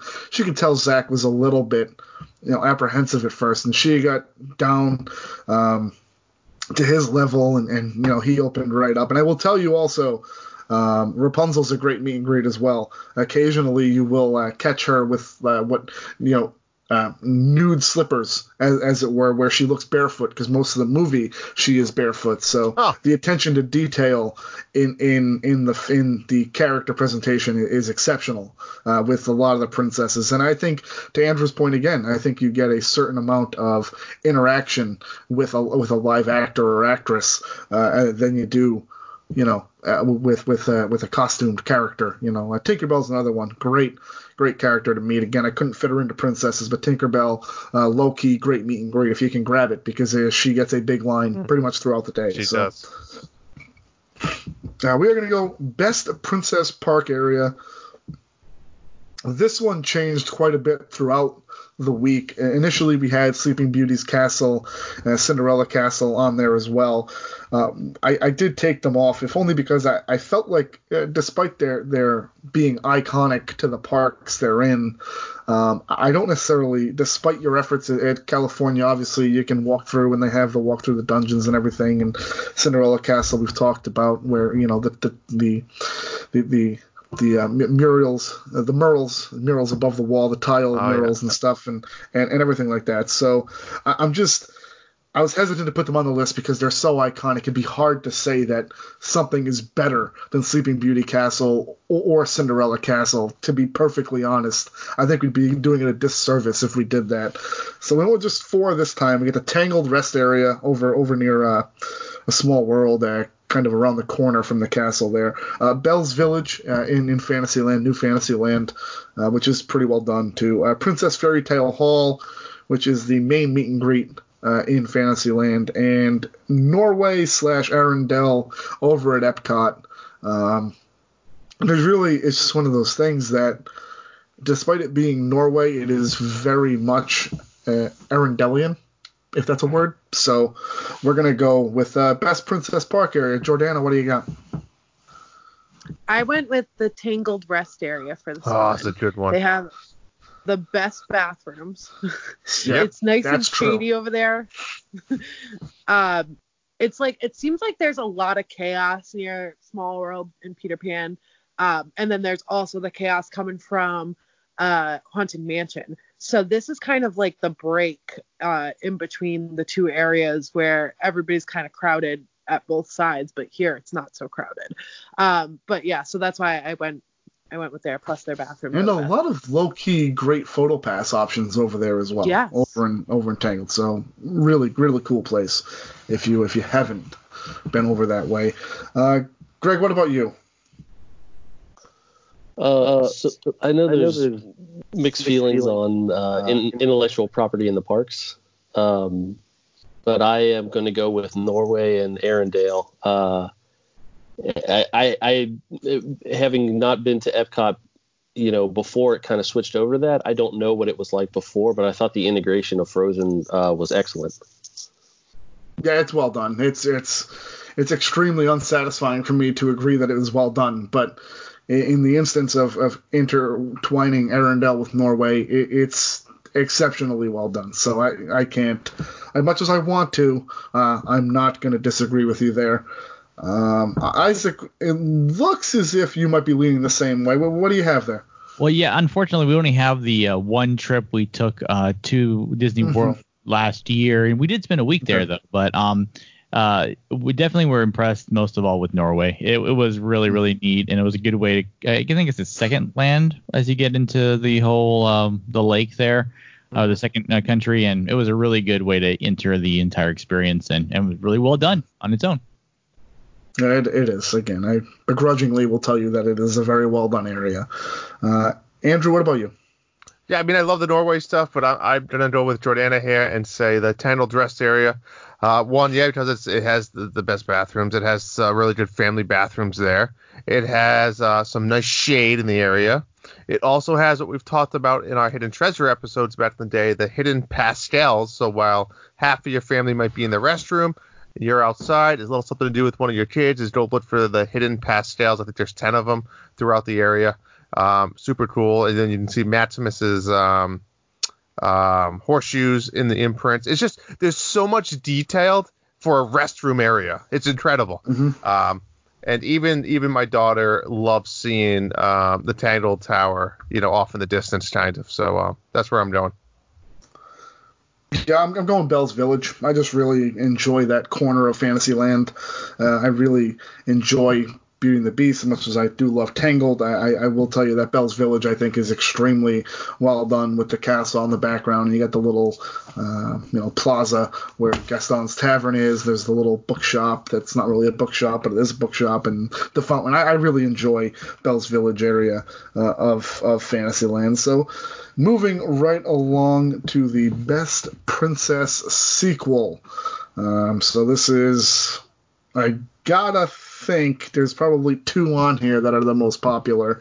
We will go Aladdin and the King of Thieves, Aladdin, The Return of Jafar, Belle's Magical Christmas, Cinderella, Dreams Come True, Cinderella, A Twist in Time, Mulan 2, Pocahontas 2, Journey to the New World, The Little Mermaid, Return to the Sea, The Little Mermaid, Ariel's Beginning, Atlantis, Milo's Return, that's for Greg, and Frozen 2, which I think we know there are two heavyweights in this category, so let's not beat around the bush. Jordana, where you going? I'm going Frozen 2. Yep. I just really enjoyed it. I thought the whole storyline was phenomenal. Like I was one of those people, I'm like, how are they going to one up the first movie? Because I thought it was just so great. And they knocked my socks off. They did great with it. So I really think, when it comes to sequels, they definitely did it justice. Mm-hmm. Mm-hmm. Alrighty. Greg, what about you? So I didn't originally see Frozen 2 on the list, and yeah, it was a late.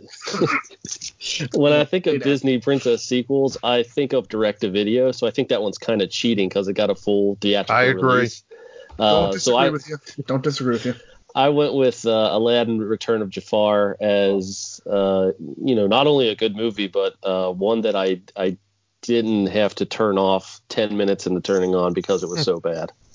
probably deserved a theatrical release on its own, to be honest with you. Those were the two heavyweights, in case anybody was wondering. I really thought we would be between a lot of Frozen 2 and Aladdin the Return of Jafar as favorite sequels. So, The Return of Jafar, I'll be honest with you, great movie. So, well done. Isaac, where are we headed with you? Well, I've never seen Return of a Jafar, and with that in consideration, the rest of these are hot garbage. So Frozen 2, man, these all watered down the entire Disney brand and were part of the really dark period for the company. Well, wow, I mean, I that's throwing haymakers. I like it. So, Drew, what about you here, bud? The same thing. I mean, Frozen 2 is the obvious, but I'm not going to go Frozen 2, and I'm going to shock the world again, just like I did with Prince Eric. And might as well stay in that same theme because I'm going The Little Mermaid, not a sequel, but a prequel, Ariel's Beginning. It's a charm. It's a charm by far. It explains the history of, King Triton and his wife and what happened, and Ariel and how she got to be where she was. Just a little backstory. I'm all for that backstory stuff. I'm a sucker for it. And maybe I probably would never have watched this, but now that my daughter loves it, I probably watched it half a dozen times and since Disney Plus has come out, and I'm a fan. Okay, I mean, that's fine. I mean, you're lucky I love your daughter. That's all I'm going to say. Because, all right, it's Frozen 2. You're right. Before I did the list, it was Aladdin, The Return of Jafar. When I added Frozen 2, it was easily Frozen 2. But Return of Jafar is just an incredible direct-to-video sequel. I really feel like they could have done something else with that movie. It's that well done. So, moving right along to Best Park Show slash Ride. So again, some late additions here, and I do apologize for that. We will start at the studios, which is Beauty and the Beast live on stage. We would go with the low-key Great Fantasmic. We would go Voyage of the Little Mermaid. That is the show at Hollywood Studios. We will do the new Beauty and the Beast sing-along at Epcot, which I don't know if any of us have actually seen yet. We will also go to the Frozen sing-along celebration, Snow White's Scary Adventures, because I knew Isaac was a West Coast guy, and he still might actually have that ride out there. Magic Carpets of Aladdin, which if any of you pick Magic Carpets of Aladdin, I'm off the show. Andrew can finish it out for me. No, I believe that's one of my don'ts, so I would be off the show as well. Under the Sea, Journey of the Little Mermaid, the ride at Magic Kingdom, which, according to the Disney Guys Uncensored, is the 10th best Disney ride on property. Frozen Ever After, and Enchanted Tales with Belle. Jordana, where are you going? Magic Carpets. No, I'm just kidding.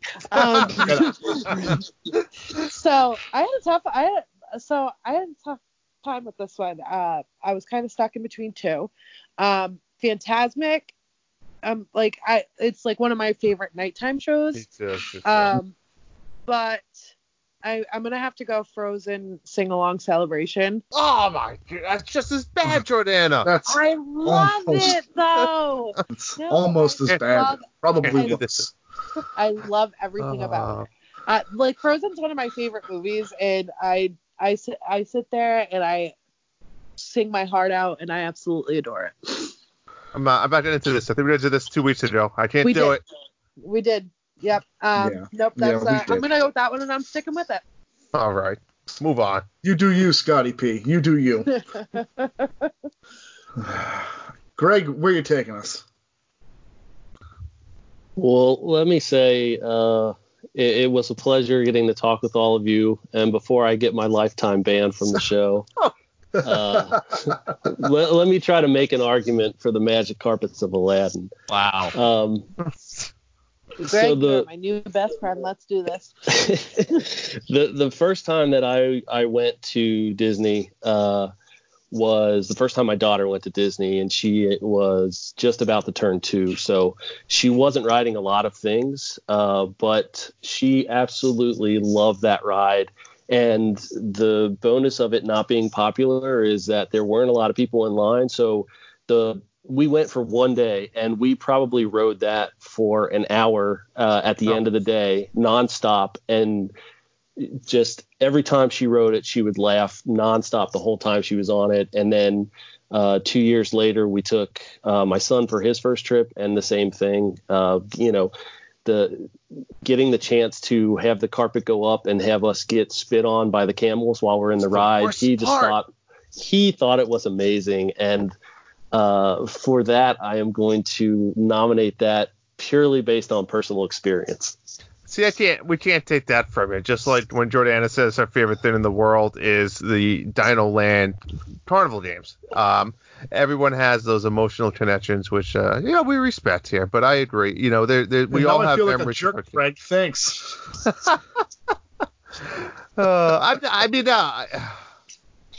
I don't disagree that they are oddly placed in the park, and yes, it's a cheap skin of the Dumbo ride, but Hey, you know what? To each his own. To each his own, and if it means that much to you, I'm okay with it, because you seem like an okay guy, so I'm going to allow it this time. You would have picked Fantasmic, though, I feel. You would have been a Fantasmic guy. Yeah, it's the best of everything. It's fireworks, it's live action, it's princesses, it's Disney characters. Yeah, it was a great second option until I saw that. Fair enough. I'm glad we could help you out with that. Isaac, what do you got? So Frozen Ever After was a thrilling ride, really well done, had a great time on it, and I did actually realize, look at the list again, that it's not my favorite, but it would have been my first choice, except for Under the Sea Journey of Little Mermaid in California Adventure is always a walk-on, and it's 10 minutes in air conditioning sitting down. So I have been on that ride literally more than any other ride at any park. I probably go on it each time I visit 5 times easily. And I always have a good time in it. And then when we went to Disney World, the line queue you guys got is so much better. It's almost a ride to itself. It's really amazing. Yeah. So I really appreciate that ride for a princess level. That's my choice. Agreed. Yep. That's the ride. Yeah. Drew, what do you got? So, Bob, me and you have done a lot of crazy adventures, a lot of fun vacations together. And ever since we went to the one who shall not be named Universal Studios and did our Poseidon's Adventures walk-through tour, I was always looking for something of a similar caliber of a walk-through attraction. Until I went on Enchanted Tales with Belle. God. And I love it. I think it's awesome. And a lot of people don't even know it's really there or what it is. But what it is exactly that. It is a walk-through experience of the castle and the library and all other portions where you have your tour guide that tells the stories. You get to see Belle. She reads a story to you. It's just awesome. You go through Belle's cottage, Maurice. I don't know. There's something about it that I think it's very well done. I like it. I'm a fan.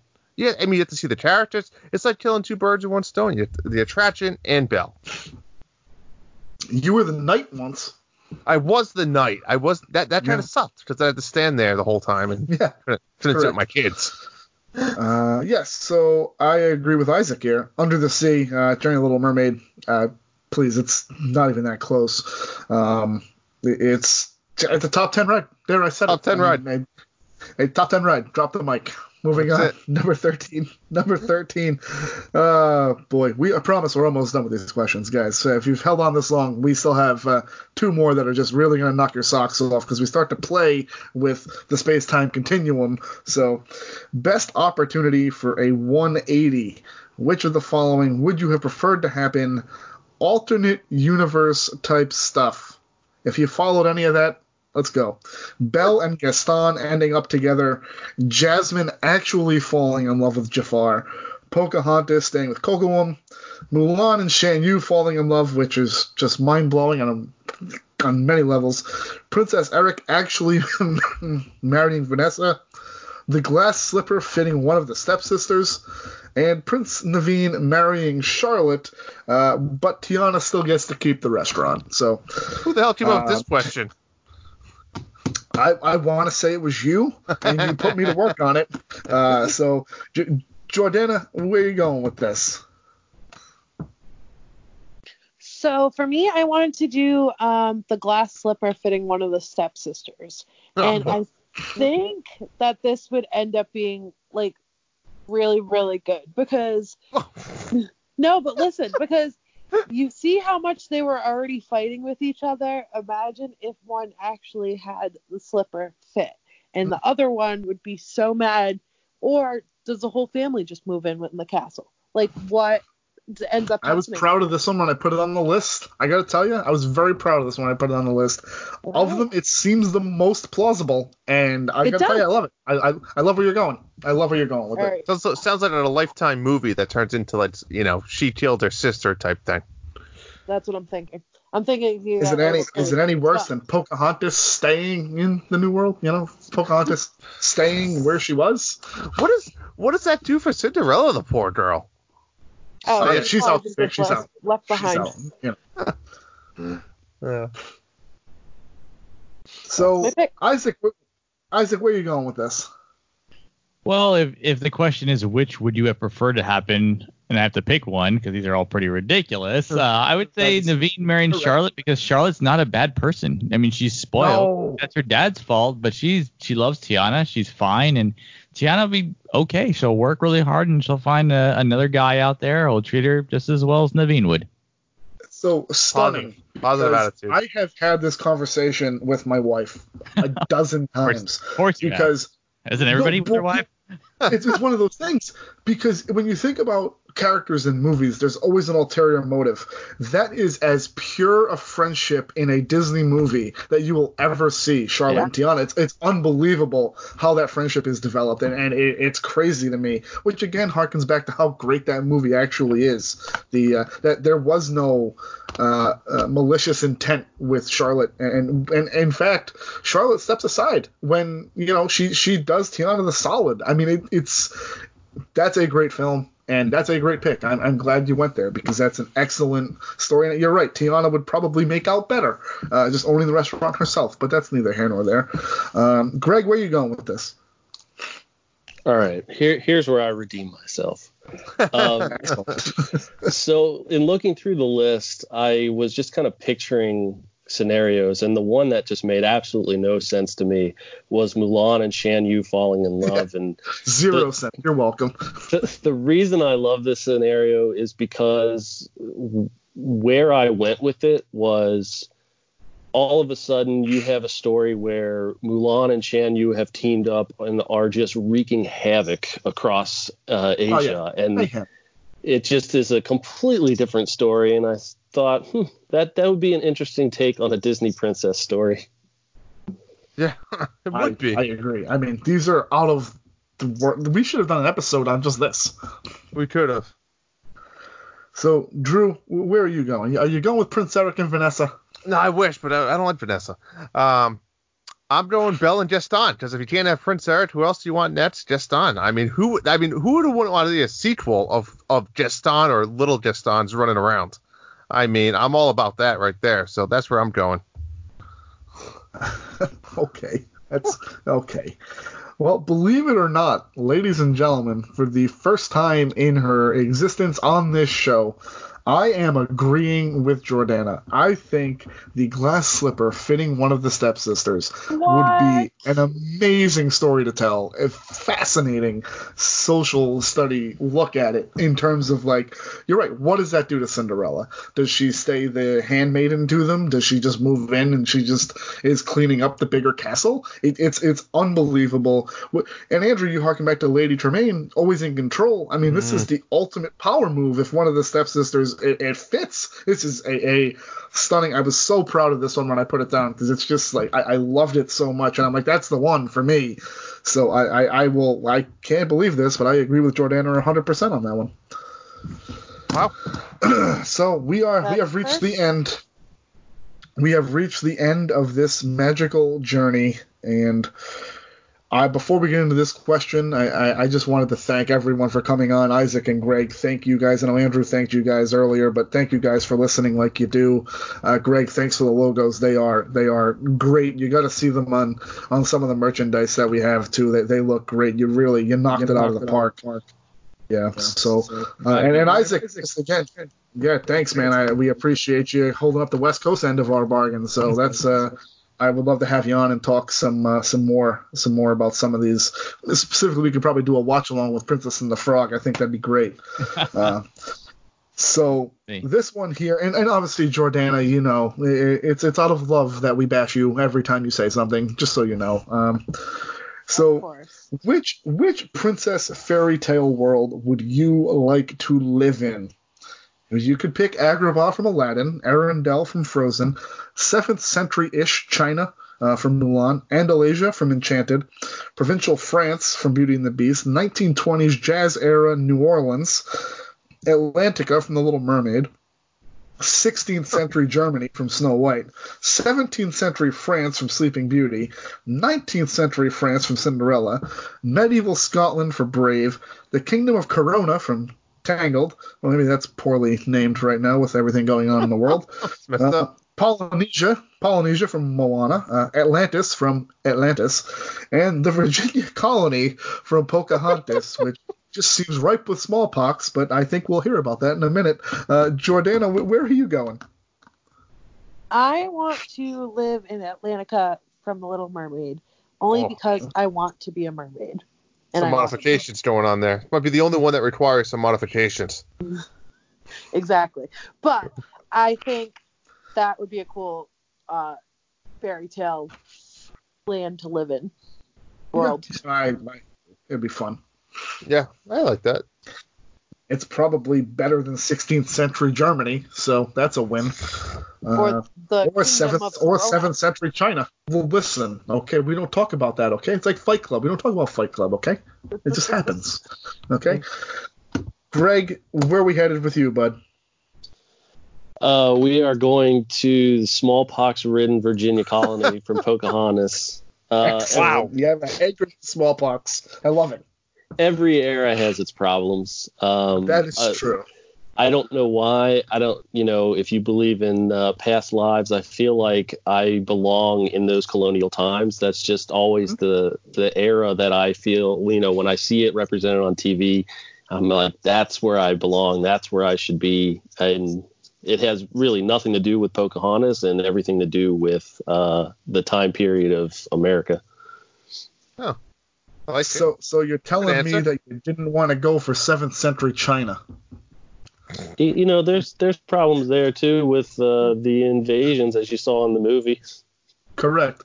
But okay, so what if I give you 7th century China with Mulan and Shan Yu falling in love, and you were like a commander in their military? Would that change your answer? I was going to say that's likely to end worse for me if they team up. Yeah, I would not want to be under that rule. Oh, fair enough. Andrew, I'm sorry, Isaac, where are we going with you? Because I think if I can make an educated guess. No surprise. I think me and you would be sharing an apartment over near Tiana's restaurant, to be honest. But where are you headed? If the question is, where do you want to live? How does one live? You have to eat. And if you're going to be eating, you may as well be the best food on earth in New Orleans, 1920s, good music. Can't beat it. No, I mean, I don't. Yeah. I mean, I'll talk about it in a second, but I think we all know that I feel the same way. Andrew, where are you headed? So, let me say it's hard not to pick the Polynesian because, nothing better than sitting on the beach all day. But there's really only one answer. Medieval Scotland. I mean, think about it. I just want to sit there with a turkey leg and a large pitcher of a pint of beer and just trying to hang out all day. Don't shoot some arrows, and that's it. Call it a day. Would you want to be a medieval knight spreading your seed throughout the land, Andrew? Well, let's not go there, but I'd definitely be known as the Destroyer of Hope. Andrew, you are the Destroyer of Hope every time we record a show, just so you know. You already have that nickname. Thank you. Yeah, clearly it's 1920s jazz era New Orleans. It's not even really that close. Similar to what Greg touched on with the Virginia colony, and he just feels like he'd be in the colonial times. I feel like there are certain times in this country's history that, I mean, maybe not the Prohibition aspect of it, but, man, 1920s jazz era in New Orleans, just hanging out at the scat clubs and just, sailing the river boats. I just really, there's something very romantic about 1920s jazz era in New Orleans. So that's where I would be. We'd be getting beignets, me and Isaac, every day, and it'd be fantastic. We'd be great. We'd be in the Mardi Gras parade, and I think that's what we'd be doing. So the first mint julep is on me. Excellent. If we can only harness the power of time travel. If anyone has a spare DeLorean out there, please let us know. That is going to wrap up the main topic. Thank you all for coming on the show. Again, we want to thank both Greg and Isaac for coming on tonight, and Jordana. It was absolutely a blast having you guys on. We hope you guys had fun as well, and we'll have to do it again sometime in the future. But with that, that's going to wrap up this week's episode of the Disney Princesses Roundtable Discussion. If you have any questions, feedback, comments, anything like that, please send us an email at the Disney Guys Uncensored @gmail.com. Remember to head on over to Facebook, give us a look around. You can pretty much find us there by searching us. As always, as I like to say, Patreon, head on over there. For as little as $2 a month, you can help support us, keep the lights on. And that's over at patreon.com/the Disney Guys Uncensored. And as always, merchandise, if you want to head over to the disneyguys.redbubble.com, you get some super cool stuff, shirts, stickers, mugs, maybe a plushie of Bubba, who knows. But if you want to really help us, tell a friend, spread the word, tell people how cool we are and that you listen to us, and they should have a listen as well. So we hope you enjoyed the show, and thanks for listening to The Disney Guys Uncensored. May Walt Disney World bring joy and inspiration and new knowledge to all who come to this happy place.